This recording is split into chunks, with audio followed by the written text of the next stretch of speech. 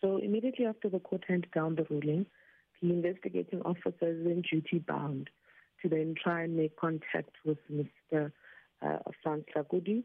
However, he has about 14 days before his next appearance to then try and rebut or provide reasons as to why he wasn't in court, credible reasons why he wasn't in court. Failing to do so means that the 300,000 rand that he had provided to court as bail amount will then be finally forfeited to the state.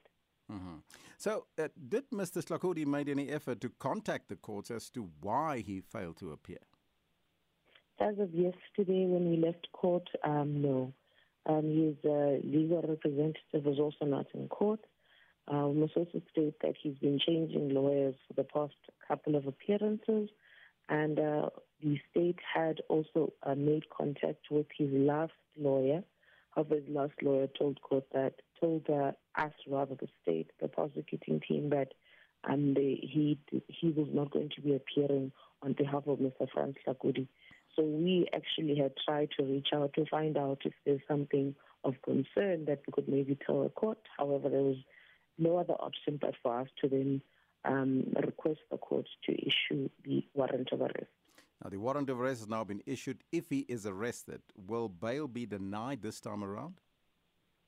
So there's going to be an inquiry that will then have to be held as to why it is that he wasn't in court.